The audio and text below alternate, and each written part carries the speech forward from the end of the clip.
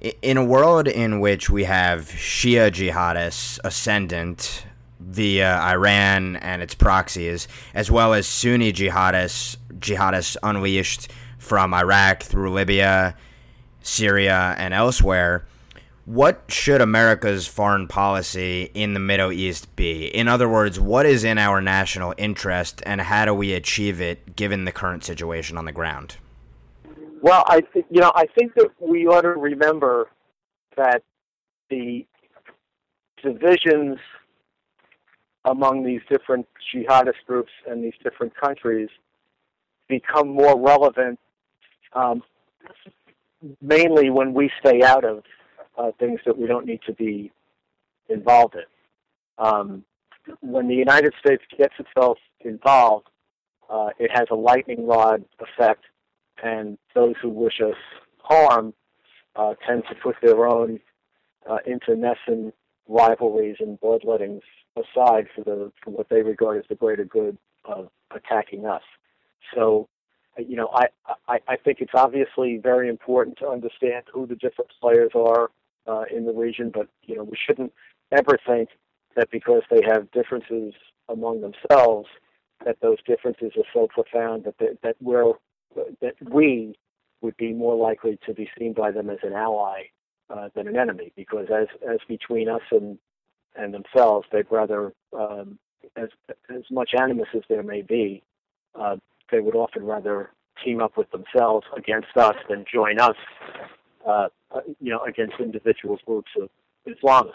So, to me, I believed in and still believe in the Bush doctrine as it was articulated in the week after 9/11, which is you have to attack the jihadist organizations without geographic limitation wherever they operate. And here's the important part. You have to treat regimes that provide material support to terrorists as if they themselves were terrorists. Now, it doesn't mean you have to invade every country, but you have to be unambiguous in the fact that countries that facilitate terrorists are enemies of the United States. We don't regard them as allies. We don't regard them as potential allies until there's either regime change or they very dramatically and convincingly change their behavior. I don't think it makes any sense to jump into wars that have geographical limitations like the way that we fought Afghanistan and Iraq when we're dealing with an enemy that regards the battlefield as global and doesn't really, this is not an enemy that is wedded to the, post-Westphalian system of nation states.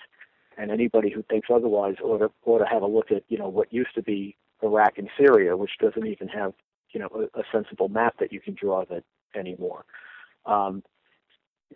You mentioned, the Sunni groups and the Shiite groups. I point out to people all the time that, Iran, which is the most important Shiite country in the world, the regime there was a sponsor of Al-Qaeda, the most important Sunni terrorist group, at least up until recently, since the early 1990s. Again, demonstrating that whatever differences they have between themselves, they work together against the United States. So I don't think it makes sense for us to make a national security on the premise that, Sunni and Shiite groups that are hostile to the United States are inevitably hostile to each other, because the fact is they team up when we're on the field, so to speak.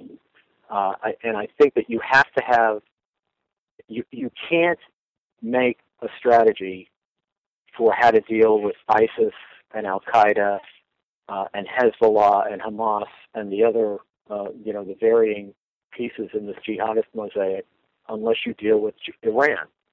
Iran is the problem behind a great deal of this.